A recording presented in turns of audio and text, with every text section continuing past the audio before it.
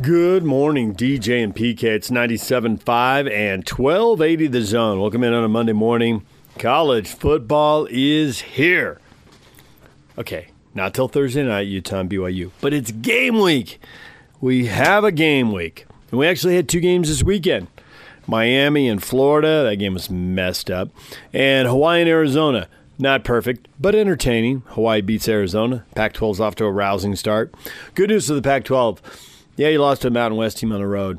But more importantly, you don't get judged by how good your 9th or 10th best team is. So you got that going for you, Pac-12, because Arizona looks like the bottom half of the league and, quite frankly, not very close to the middle. Hawaii shredded them. Shredded them. I mean, the yardage was just obscene. I think it was like 600 yards. Not quite, a little off, but you get the point. They're just way too many yards, 45 points. They went up and down on the field. If they hadn't had a bunch of turnovers, you couldn't make them punt. And it was either a touchdown or a turnover. There was one field goal mixed in. It was ridiculous. Anyway, that aside, hey, maybe it means Hawaii's really good over there in the on the Western Division of the Mountain West Conference.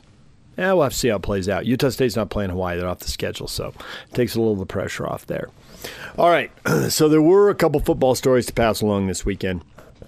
One of the big ones, I tweeted this out. Game day. Lee Corso not only picked the Utes to go to the college football playoff, he picked them as a 3 seed over Ohio State, the 4 seed, and he left the Big 12 out, and he left Notre Dame out too. And he picked the 3rd-seeded Utes to beat second-seeded Clemson and play Alabama in the final. Okay, hold on. I need a moment. That is a level of hype I have not seen this year. That is spectacular. I had seen the Utes pick to the playoff. I hadn't seen pick to the title game. Lee Corso. Lee, what are you doing? What are you doing? I'm holding steady on this. I see the Utes at 10-2. They've had a ton of problems with Washington. They've had a ton of problems with Washington State. I think one of those teams gets them. And then they lose one somewhere.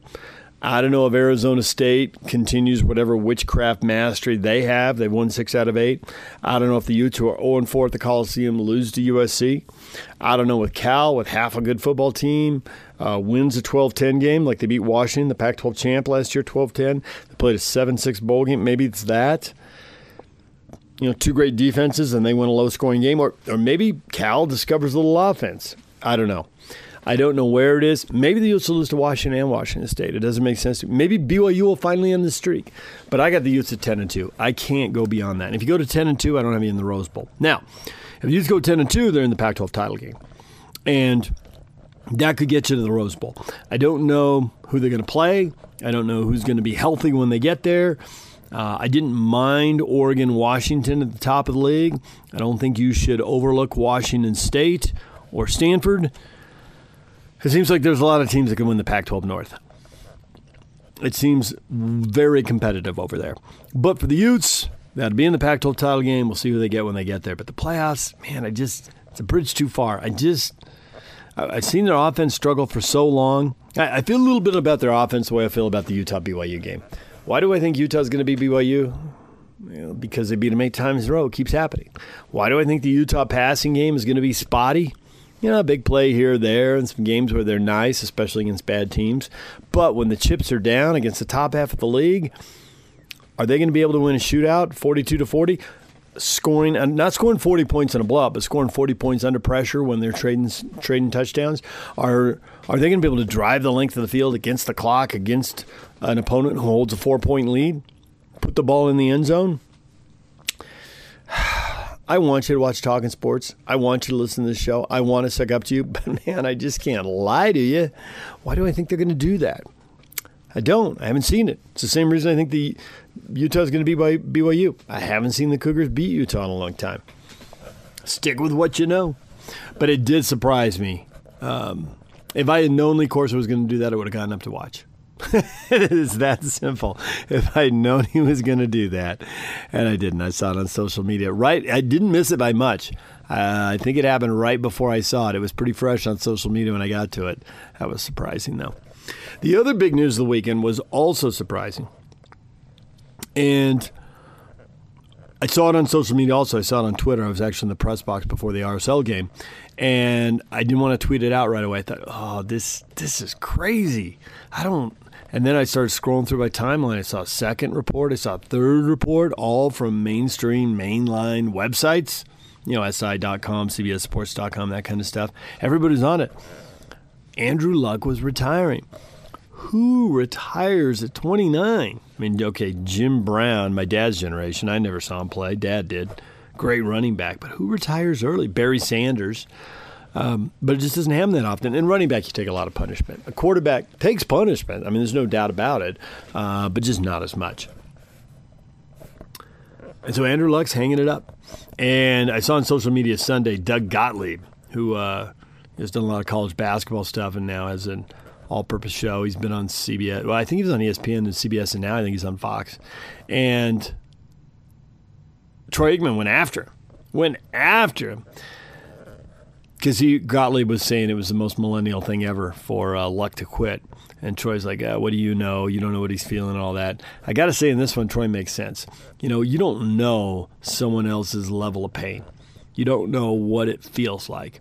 Having had ACL surgery and it took a year to get back, they're better with medicine now. Maybe Britton Covey will be able to play 7.5 months after his ACL. We'll have to see how that goes.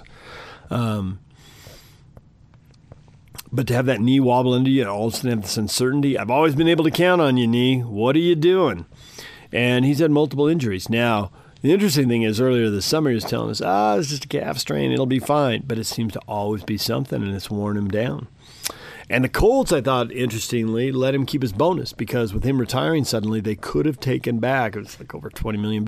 They could have taken back some of his signing bonus, and they decided not to do it. And I got to say, there was a part of me thinking, all right, setting him up to, okay, let him take a season off. Maybe we can get him back next year. A full season, and maybe he'll get healthy enough, miss the game, miss the camaraderie, want to be out there, and he'll come back to us in a year. I don't know that they're thinking that. I got zero sources. I don't know anybody in Indianapolis, but that was a lot of money for the Colts to let go. You don't get to be a billionaire by giving money away. They could have recouped $24.8 million out of his signing bonus, which was $32 million. I guess he could have owed $12.5 million there. And then another $12 million in roster bonuses that they paid him in March. So it would have been a total of $24.8. And they just let him keep it. Wow, that's a lot of money. I mean, if you're a billionaire, $25 million is still a lot of money. Now, if you own an NFL team, you're a multi-billionaire. So maybe $25 million isn't a lot of money, but it still strikes me as a lot of money. So Andrew Luck's all done. It just goes to prove you never know. You just never know. You think you know, but you just don't know. And he came out of Stanford, number one. They moved Peyton Manning. He got him to the playoffs. He won some big playoff games, but they didn't get to a Super Bowl. And now, prematurely, he's done. It's weird, but, welcome to sports. I don't know what else to say. Welcome to sports. Crazy deal. When I saw that, I just really didn't believe it at first. And there it is. All right, DJ and PK. It's 97.5 and 1280 The Zone. We're going to take a break. When we come back, the Cougars and the Utes. Get you ready for Thursday night's games. We're going to talk every week with the former Ute and a former Cougar, kind of get the player perspective and see what they think. So Brian Keel representing BYU. And then for the Utes, Kyle Gunther. We're going to let you listen to their conversations. Brian's coming up next. Stay with us. DJ and PK. It's 97.5 at 1280 The Zone. Take the Zone with you wherever you go. Let's go. Download the all-new Zone Sports Network app on your phone and get live streaming of the Zone as well as podcast editions of every show. From Salt Lake to Shanghai, Provo to Portugal, or Ogden to Oslo, wherever you go, we'll tag along. Let's go. Download the new Zone app by searching Zone Sports Network wherever you shop for apps. It's the Zone Sports Network app from 97.5 1280 The Zone and the Zone Sports Network. DJ and PK, Brian Keel, former BYU linebacker, is joining us now on the Sprint Special Guest Line. Lease any handset and get an iPad for $99.99. Visit the local Sprint store near you. Brian, good morning. Good morning. How y'all doing? We are doing well. The football season is approaching, and I'm curious. Every year you get fired up for the opener. You've had all the two-a-days, all the long practices. You're always going against your teammates. You want a real game with fans cheering. Can it be any bigger if it's a rivalry game? Would you get any more worked up, or are guys already completely amped because it's the opener?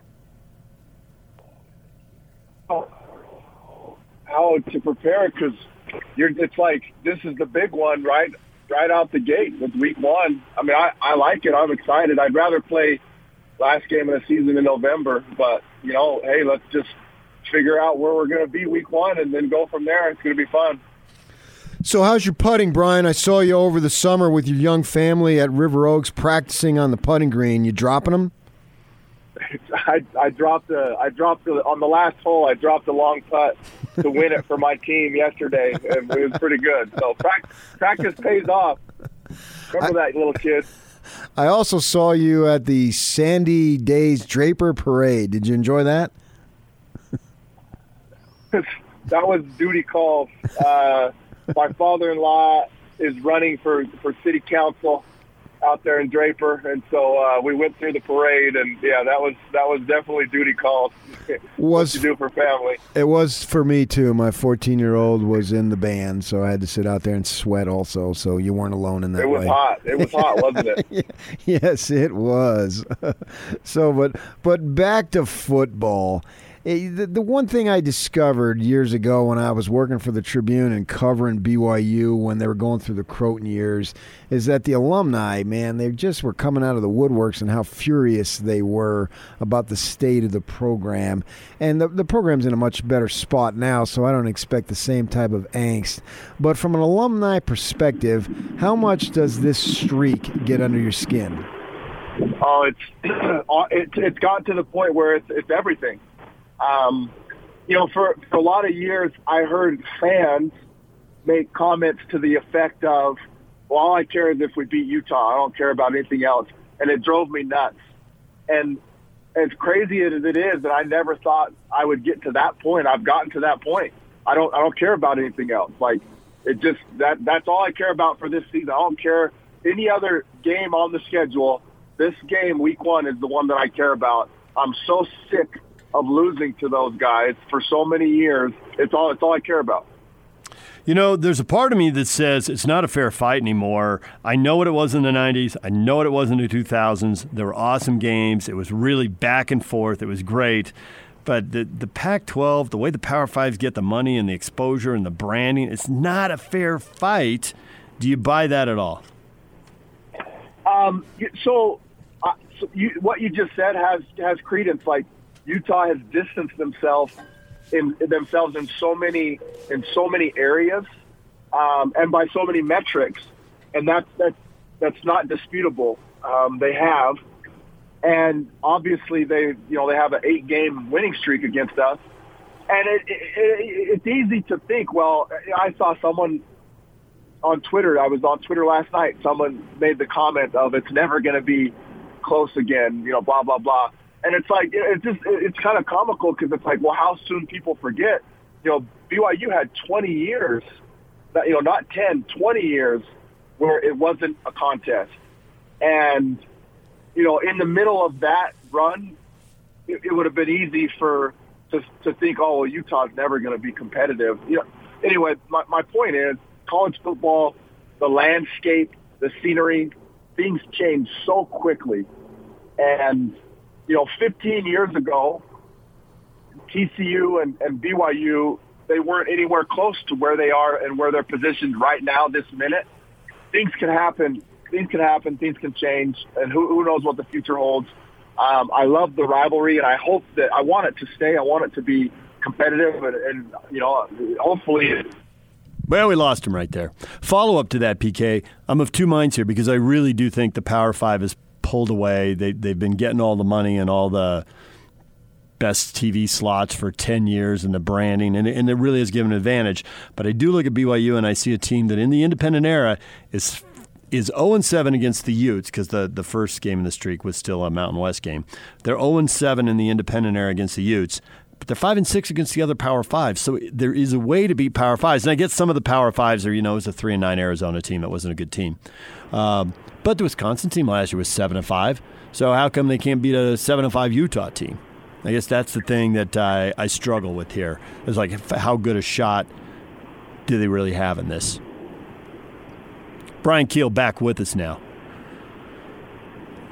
Brian, when you go ahead. Go ahead. No, you finish your statement. You finish your statement, Brian. I was just going to say, I mean, the other thing too is if you look, I saw a graphic on Twitter last night at all the scores in the rivalry since 2010. Outside of the blowout in 2011, every game is within a score, which if you know football, that means it's one play. Every game is within one play. So even though Utah has won 8 in a row, you got to look at the games. You got to look at how the games unfolded. And we play with an oblong football. It's not round. It's oblong. It bounces weird. And as chance would have it, the ball has been bouncing Utah's way. I'm not taking anything away from them. They've won those games, but the ball's bounced their way. You get a field goal. A field goal hits the uprights. It's a foot to the right, it's in. A foot to the left, it's a total miss. The point is it has been competitive, even though that they've won 8 in a row. It has been competitive. How much can BYU use this streak emotionally to its advantage, or is that overblown? Yeah, I think it's kind of an individual case by case scenario. I can only speak for myself. If I was on the team, I mean, there's different phrases, a chip on your shoulder, however you want to call it. I'd be pissed off if I was on that team. And you look, there's a lot of good players that have gone through our program over the last several years without a win against Utah. That kind of thing right there, that rubs me the wrong way. That would piss me off. And I would spend my whole off season motivated and working to this eventuality to get a W against those guys. Brian Keel joining us here, former BYU linebacker. So we've been discussing if BYU gets the win and pulls the upset, they're 4.5-point underdogs. It's a mild upset, but it's an upset. If they pull the upset, why do they do it? And I threw out there, well, Utah's got a lot of changes along the O-line. The BYU front seven whips up on the O-line and makes those couple of big plays you're talking about that can flip a close game. Do you buy that, or do you see another place where BYU would have an advantage and could pull the upset? Yeah, I think so. The thing that Utah that they've always had the edge against BYU is two things, in my opinion. It's turnovers. They have always, against us, they've won the turnover battle and capitalized. So it's not just, that's the thing, getting a turnover is one thing, but you have to capitalize off of those turnovers. So, if you take that game up at Rice Eccles a few years ago that we lost on the last play of the game, I think the score is 20-19. And I don't remember the exact number, but BYU had something like, 6 turnovers in that game? I don't remember what the exact number was, but they didn't do anything with them. They didn't score any points off those turnovers. So Utah has, over the decade, has done a great job of getting turnovers and capitalizing off of them. So that's the key. BYU's got to flip that, get more turnovers and actually use them, score off of them. And then special teams has been an advantage. That's been a win for Utah. A consistent win, punting and, the place kicker. So I think those are two areas that we have to not get dominated. They've dominated us in those areas. In order for us to win, that's got to be competitive or a win for us. What do you think of this quarterback, Zach Wilson, for BYU? I think that he's a star in the making. How do you think it? 100%. I've never personally watched freshmen come in with the poise that he's had, locally around here. Obviously you look at Clemson, you look at the kid they had. There's other big schools that have had kids come in and do it, but here in the West, here locally, I've never seen a kid with that much ability and poise as a true freshman. And people don't. I mean, look at John Beck, who I played with, second round, almost the first round, but early second round draft pick. Fantastic talent, fantastic arm, highly recruit, and look at how he struggled when he got thrown into action as a freshman. And you could go on and on, the great BYU quarterbacks. The point is, you come in as a freshman, it's hard. It's hard at any position, but especially quarterback. And what he did last year was just phenomenal. I 100% agree with you. I think he's a star in the making. And I think for us to have success, we get back to the BYU of old. We got the kid who can do it and just put the ball in his hands and let him go do it. Brian Keel joining us here, former Cougar linebacker. So Tyson Williams comes in from South Carolina. What have you heard? What does the X-Player Network say? How good is he? How much should people be hyped, and how much should they be careful of buying the hype? So I like what I've heard. I haven't been to a practice, so I haven't seen him personally, but I met him actually the day he got here. I was at a little function and I met him. Big kid, nice kid, impressive looking, and I've heard that he's fat, which is helpful. And so yeah, that would be great for us. What really helped us a couple years ago is when we had Jamal Williams. Having a consistent running back, that would be fantastic for us. You've been in a lot of situations in the NFL and in college where you played a team that might be considered a little bit better than you. How much does preparation go into it to be able to overcome a team that's a little bit better than you? Yeah, so when they have the advantage, especially if they have the advantage, talent-wise, which Utah does, and athleticism, really talent and athleticism are separate.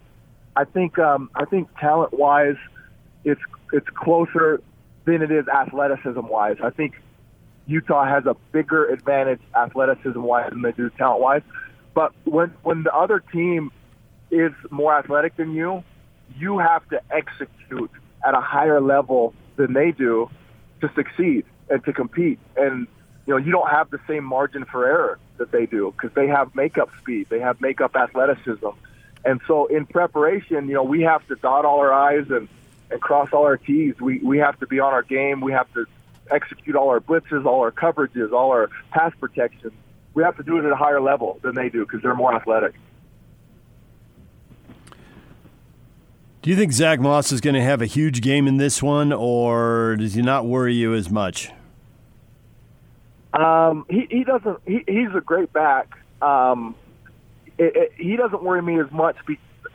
Not anything to do with him, but because of our defense. The strength of our defense is our front, and that's kind of historically been that way. The thing that has historically kind of given you pause or made you a little nervous about our defense is the back end. And we've come a long way in recent years with the talent and the athleticism. Both of those things that we've had in our back end on our defense. But yeah, in terms of our defense, I'm always going to be more concerned about getting beat over the top than having someone stuff it down our throats. This is more of a philosophical question that I wanted to ask you. You look at Utah, and they are in a good spot, and they're being picked to win the South, and they're getting all sorts of preseason praise. Do you think that, in a way, having Utah do well would actually help BYU in that the two schools are always going to be compared to each other? So if Utah does well, that, in a way, forces BYU to step up to the plate, make sure all the stuff that they can control, coaches' salaries, facilities, spending more money on recruiting, that it forces them to be better because Utah is now setting the standard. Do you buy that logic?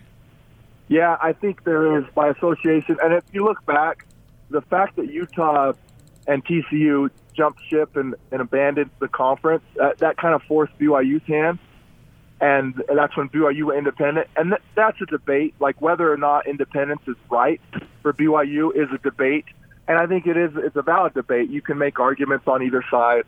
I am on the opinion that they made the right choice, and that independence right now at this minute is a better alternative for BYU than the Mountain West Conference. Obviously, I think a P5 is a better alternative than independence. But yeah, you look at that kind of forced their hand. They're a 100-year rivalry. They're tied at the hip. They're always. Well, we're losing you there at the end a little bit, Brian. We'll let you go. Brian Keel, former BYU linebacker, join us here on 97.5 and 1280 The Zone, and he'll be with us all season long, part of Football Fridays. When we come back, Kyle Gunther talking Utah football. Stay with us. Take the Zone with you wherever you go. Let's go. Download the all-new Zone Sports Network app on your phone and get live streaming of the Zone as well as podcast editions of every show. From Salt Lake to Shanghai, Provo to Portugal, or Ogden to Oslo, wherever you go, we'll tag along. Let's go. Download the new Zone app by searching Zone Sports Network wherever you shop for apps. It's the Zone Sports Network app from 97.5 1280 The Zone and the Zone Sports Network. We're joined now by Kyle Gunther, the former Ute. He joins us on the Sprint special guest lines. Lease any handset and get an iPad for $99.99. Visit the local Sprint store near you. Kyle, good morning. Good morning, gentlemen. How are you? Thanks for having me on. No problem. Thanks for coming on. We're talking a little Utes. We're talking a little Cougars. We do a red and blue thing every week. And we are happy to have you here to represent the Red. And I am curious, Utah BYU in an opener. Does it fire it up anymore, or are guys out of their minds for openers because they can't wait to get to a game anyway? I think for the Utes, this fires them up a lot more because a year ago they were clearly overlooking BYU. A year ago, the Utes had locked up the Pac-12 South for the first time ever. They were looking forward to Washington. And then this roster at Utah, which is at least half, if not more than that, maybe 60 or 70% of the guys are not from the state of Utah. They don't have this hatred towards BYU necessarily. I mean, if you grow up in Texas, you don't hate BYU. And so the game, I don't think the Utah defense especially, I don't think they expected BYU's offensive line to be as good as they were a year ago. So I feel like the Utes were caught off guard, and they were losing that game until the midway point of the third quarter bad. And I think Utah's been watching that film a lot this offseason, and they want some revenge. Man, go back and watch that game from a year ago. Utah's defensive line was in the backfield the entire first half, and they would miss one tackle, or Zach Wilson would get out and make a play with his legs. But no, the Utah defense, overall, they didn't play a good enough game last year for the first three quarters. So I think because it's not only an opener, but because the Utes want some payback for how embarrassed they should be for the way they played early on in that game, I think that's the motivation for the Utes this year. So you were on a team, Kyle, that was expected to do very, very well back in the day, and it did well. I'm wondering about all this hype, especially now. So much has changed just in a few years with all the social media, and it's impossible to ignore the amount of hype that this team is getting, no matter who you are. Is that an advantage or a disadvantage or nothing? I think it's a disadvantage because in the modern era, these guys are glued to their phones. It's like they forgot that there was a previous few thousand generations that were able to do whatever they wanted without the immediate feedback of social media. But I think the attention that the Utes are getting is rightfully so. I think this is the best team that Utah's had since being in the Pac-12. They have depth. They have the best D-line in the conference, the best running back in the conference. They have the best overall defense in the conference. But that's why the Utes are getting this attention. But, no, you can't hide it from guys. But I've been trying to think, when's the last time the Utes were front runners? Because it sure as hell wasn't the Sugar Bowl year. I mean, the Utes barely squeaked that game out against Oregon State. Yeah. I forget, they had a really close one against TCU, I believe. Yep. And they were not favored against Alabama. Everybody remembers Barry Switzer's famous comments, and I'm not sure he was wrong to say that there was no player at Utah that would have been recruited by Alabama, and they still won that game. Now, things have changed, though, and these players are turning down USC to come to Utah. Jordan Wilmore, the freshman running back, just did that. So the Utes are not a diamond in the rough anymore. They've got guys that are turning down top-flight Pac-12 schools. Darren Paulo, for example, Utah's tackle, he could have gone to Washington or Oregon or USC. He came to Utah. So these guys expect to win games now. But as far as Kyle Whittingham's gone, I'm not sure he's ever been a front runner. Yeah, he's having to change his whole approach to the team. Instead of doing the underdog thing, nobody believes us. Now everybody believes in you. So how do you go out and prove that every week? Kyle Gunther joined us here on 97.5 and 1280 The Zone, talking a little Utah football. I'm curious how much confidence you have in the offensive line coming together in week one and being good enough to handle the Cougars, or if there's some doubt there and it's a potential problem going into this game. Well, I heard you guys talking earlier, and DJ, I think you were talking about what it would take for BYU to win this game, and that would be it. It would be BYU's defensive line stepping up and early on taking advantage of a Utah group that's been mixed around. There's no doubt about it that Utah's offensive line is talented. It's maybe the second or third most talented group we've seen in the Pac-12. The Garrett Bowles, Isaac Asiata year, Sam Tevi, J.J. Dielman, that was the best group ever. Leke Uatafe, that was the best O-line ever at Utah. This group is not quite as talented, but Nick Ford and Orlando Umana would start for just about every team in the conference, as would Darren Paulo at the tackle spot. Now, Bam Olaseni, the JUCO tackle, had an offer to Notre Dame, to Ohio State.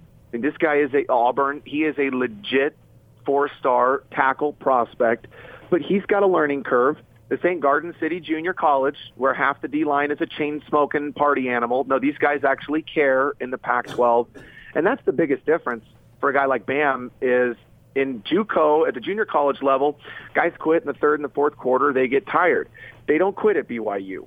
Their D-line isn't as good as it's been in the past, but back to your question, it's about Kairos Tonga. This guy could start for any school in the country, and he's as good a D-lineman as BYU's ever had. But Utah's offensive line does have to show that they can protect better, and I really just think it'll come down to the play calling.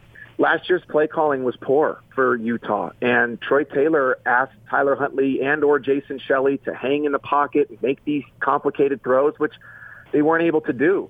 And especially Jason Shelley. I mean, he never played in a rivalry game, and they asked him to hang in the pocket, and he just wasn't comfortable doing that. So I think Andy Ludwig's play calling will make the offensive line mesh because Andy Ludwig knows the importance of running the football. Every offensive lineman can run block.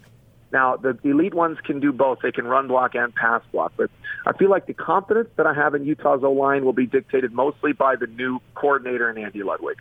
Okay, and I agree with you on that, and they've made no bones about their desire to run the ball, and obviously I think they're going to be successful because Moss is really good, whether you label him the best back in the conference. I think there's somewhat of a debate, but there's no debate that he's an NFL talent and he's really good. With that in mind, how much better with Ludwig is the passing game going to be? Well, the passing game last year was high risk, high reward. Troy Taylor would ask Tyler Huntley to make these very deep, complicated throws to the sidelines. He wasn't asking him necessarily to make the intermediate throws. Tyler Huntley was throwing the dink and dunk stuff, the checkdowns, or he was throwing it deep. And Andy Ludwig understands the benefit of the intermediate routes. Those are the tight ends that are dragging 10 to 15 yards across the field. Those routes are really important. And Troy Taylor and Tyler Huntley never got on the same page last year, whether they were trying to run those plays or not. They weren't done. They weren't getting it done. And so Andy Ludwig also will help the passing game by establishing some play action. If you don't run the ball consistently, your run fakes don't work in the passing game. I swear, Troy Taylor's main play call was quarterback draw. Nothing drives me more insane as a player or as a football fan than watching quarterback draw plays. It's the worst play in football. It's not even a good play if you have Cam Newton, who's 250 pounds, let alone if you got a guy who's 190 pounds. And Tyler Huntley, I don't know why you call that play so much. And Tyler Huntley, people call him a runner. He's not a runner. He's a passer with great athleticism. And I think Troy Taylor got that confused. He thought his main goal last year was to run Tyler Huntley. And so I think what you'll see from Andy Ludwig is the ability to establish that run game early, the power run game, so that when your quarterback fakes that power action in the backfield, the linebackers bite, they step up, and then Tyler Huntley can throw those intermediate routes. I swear, Tyler Huntley never was able to throw an intermediate route the last couple of years because they never set it up with a proper set of play action. Kyle Gunther joining us here. Do you trust the receivers if this play action game is really working? Do you trust the receivers to capitalize on it and make big plays? Man, when was the last great receiving core at Utah? Maybe it was the Sugar Bowl. So trust that's a tricky one because I feel like the receivers' drops were caused a lot by the offense and caused a lot by Tyler Huntley and the offense overall, not knowing, 1 week last year they'd throw it 38 times. I think Tyler Huntley threw it 38 times against Washington in September of last year. And then all of a sudden, they're running the hell out of the ball against Washington State in the first half. Zach Moss is averaging 6 yards a carry. And then they go away from that in the second half and try to throw the ball to close out a game. So when a receiver doesn't know whether he's only, if you're only going to catch one bubble screen in the first half, are you really going to give all that effort on your out routes or your post routes or whatever you're running? You don't feel like you're going to get the football, so you don't try as hard, and then you're surprised when the ball comes that way. So drops are a team stat. It's not just a bad throw or a bad catch. It's not just bad blocking scheme. It's a team stat. But my confidence level is higher than it's been because these are the highest-rated set of recruits that the Utes have had in quite some time at the receiving corps. Solomon Enos is by far the highest-rated recruit the Utes have ever landed. Now, I'm more confident if Britton Covey's back, and I think the Utes are being a little ambiguous about that. I bet he plays against BYU, but he might be a little banged up. And Brian Thompson's the wild card because he looks like an NFL receiver, but he's been banged up. And it reminds me a lot of what the Utes went through with Raylan Singleton, where every year he was atop the depth chart and then would get hurt. And injuries happen. You can't blame a guy, but if Brian Thompson's healthy, yes, I am confident in this group. Without Brian Thompson, we'll see. Is Jalen Dixon enough of a deep threat on his own to provide that consistency that they need through the air? We'll see. Tell me if you buy this theory, Kyle. For the Utes, I think that given the fact that they got 2 games that they should win coming up before the SC game, that it's almost, maybe it is even better for them to not play at click on all cylinders and win the game, obviously, but leave a lot of room left for improvement so it sharpens the focus and gets everybody together and gives the coaches something to crack on going forward, because they should be able to win the following 2 games, but get them in the right mindset for when they go on the road to the Coliseum. I absolutely agree, and I guarantee Kyle Whittingham will do that, whether or not they win their first 3 games 150-0. If there's a hand out of place by a linebacker, Whittingham is going to make the whole team run, and he's going to rip them a new one to try to tell them, that they have not arrived. And that's the hardest thing to do as a football team when you've won a few games, is to not start to think you've got it all figured out. It's also a young person thing. A lot of young guys think they've got it figured out, but man, you beat somebody up on the football field, and the next week you feel like we're going to do it again and again, and it just doesn't work that way. But I think the Utes are going to start 6-0, and I think they are going to win at the Coliseum for the first time in 100 years. But I think the BYU game will be that test, because I think the Utes are going to start with a lead in this game, and I think the Utes are going to have a big lead throughout the first half, and then I think you're going to see right back. They never quit in these games. I think BYU is going to shock Utah a little bit in the second half, and that's going to be the fuel for that fire that Kyle Whittingham is going to put in these guys, because absolutely he's going to rip you apart even after you beat Northern Illinois. I mean, think about how ugly that game was against Northern Illinois last year. And then what happened? The Utes went out and lost to a better team in Washington. And then that was kind of the low point of the season, that Washington State loss, and the Utes were able to turn it around a year ago. But to this year's point, they have an offensive identity, and they have an ability to win games the right way. They're not going to start to throw the ball in the second half of a game when they have a lead. I'm blown away by some of the things we saw last year from Troy Taylor. But as far as the confidence goes to beat USC, there's 10 guys on this Utah team that were offered by USC. That was not the case 10 years ago. There was one guy on the team 10 years ago who had an offer to USC. Now it's, just off the top of my head, it's probably Darren Paulo, Orlando Umana, Jordan Wilmore, Lecky Fotu. Jalen Johnson. Yeah, Jalen Johnson. Yeah, Jalen Johnson, he turned down USC to go to the Utes. So the Utes aren't intimidated by USC anymore, whereas they absolutely were 10 years ago. So you just said a 6-0 start. You think they're going to beat BYU? You think they're going to win at USC? That includes beating Washington State, a team that's beaten them 4 in a row over 6 years, a couple of years they didn't meet there. Yeah, I'm 6-0, but you didn't go to 7-0. What, you think they're going to be in trouble against ASU? Oh, yes! Sweet, Kyle! Well, I know who I'm talking with. I know who I'm going on with. I'm playing to the audience here. Nice. And, I mean, let's face it. Arizona State beat Utah last year handily. Washington State did not beat Utah handily. The Utes made I think that was the one game where Morgan Scalley was disappointed in himself because Utah's defense was elite last year, but they said after that Washington State game, they should not have let Gardner Minshew pick him apart that much. They should have brought more pressure. And to be fair, Morgan Scalley and the Utes thought, let's drop 8 guys into coverage because we don't think Gardner Minshew can make decisions that well. And he was. And so he did make decisions that well. And so in the second half, they dialed up the pressure. They brought in that 4th man to rush and sometimes even a 5th guy. They started bringing blitzes. And then, pressure got to Gardner Minshew like pressure gets to every great quarterback. I mean, that's how Tom Brady lost 2 Super Bowls to the Giants. It was just the New York Giants defensive line made Tom Brady get the ball out of his hand quicker. But no, this year I feel like you're going to see Zach Moss get 30 carries every week, and so that'll take care of Utah's offensive issues. And I don't think the Utes are going to miss a tackle and give up a 90-yard play again to Washington State.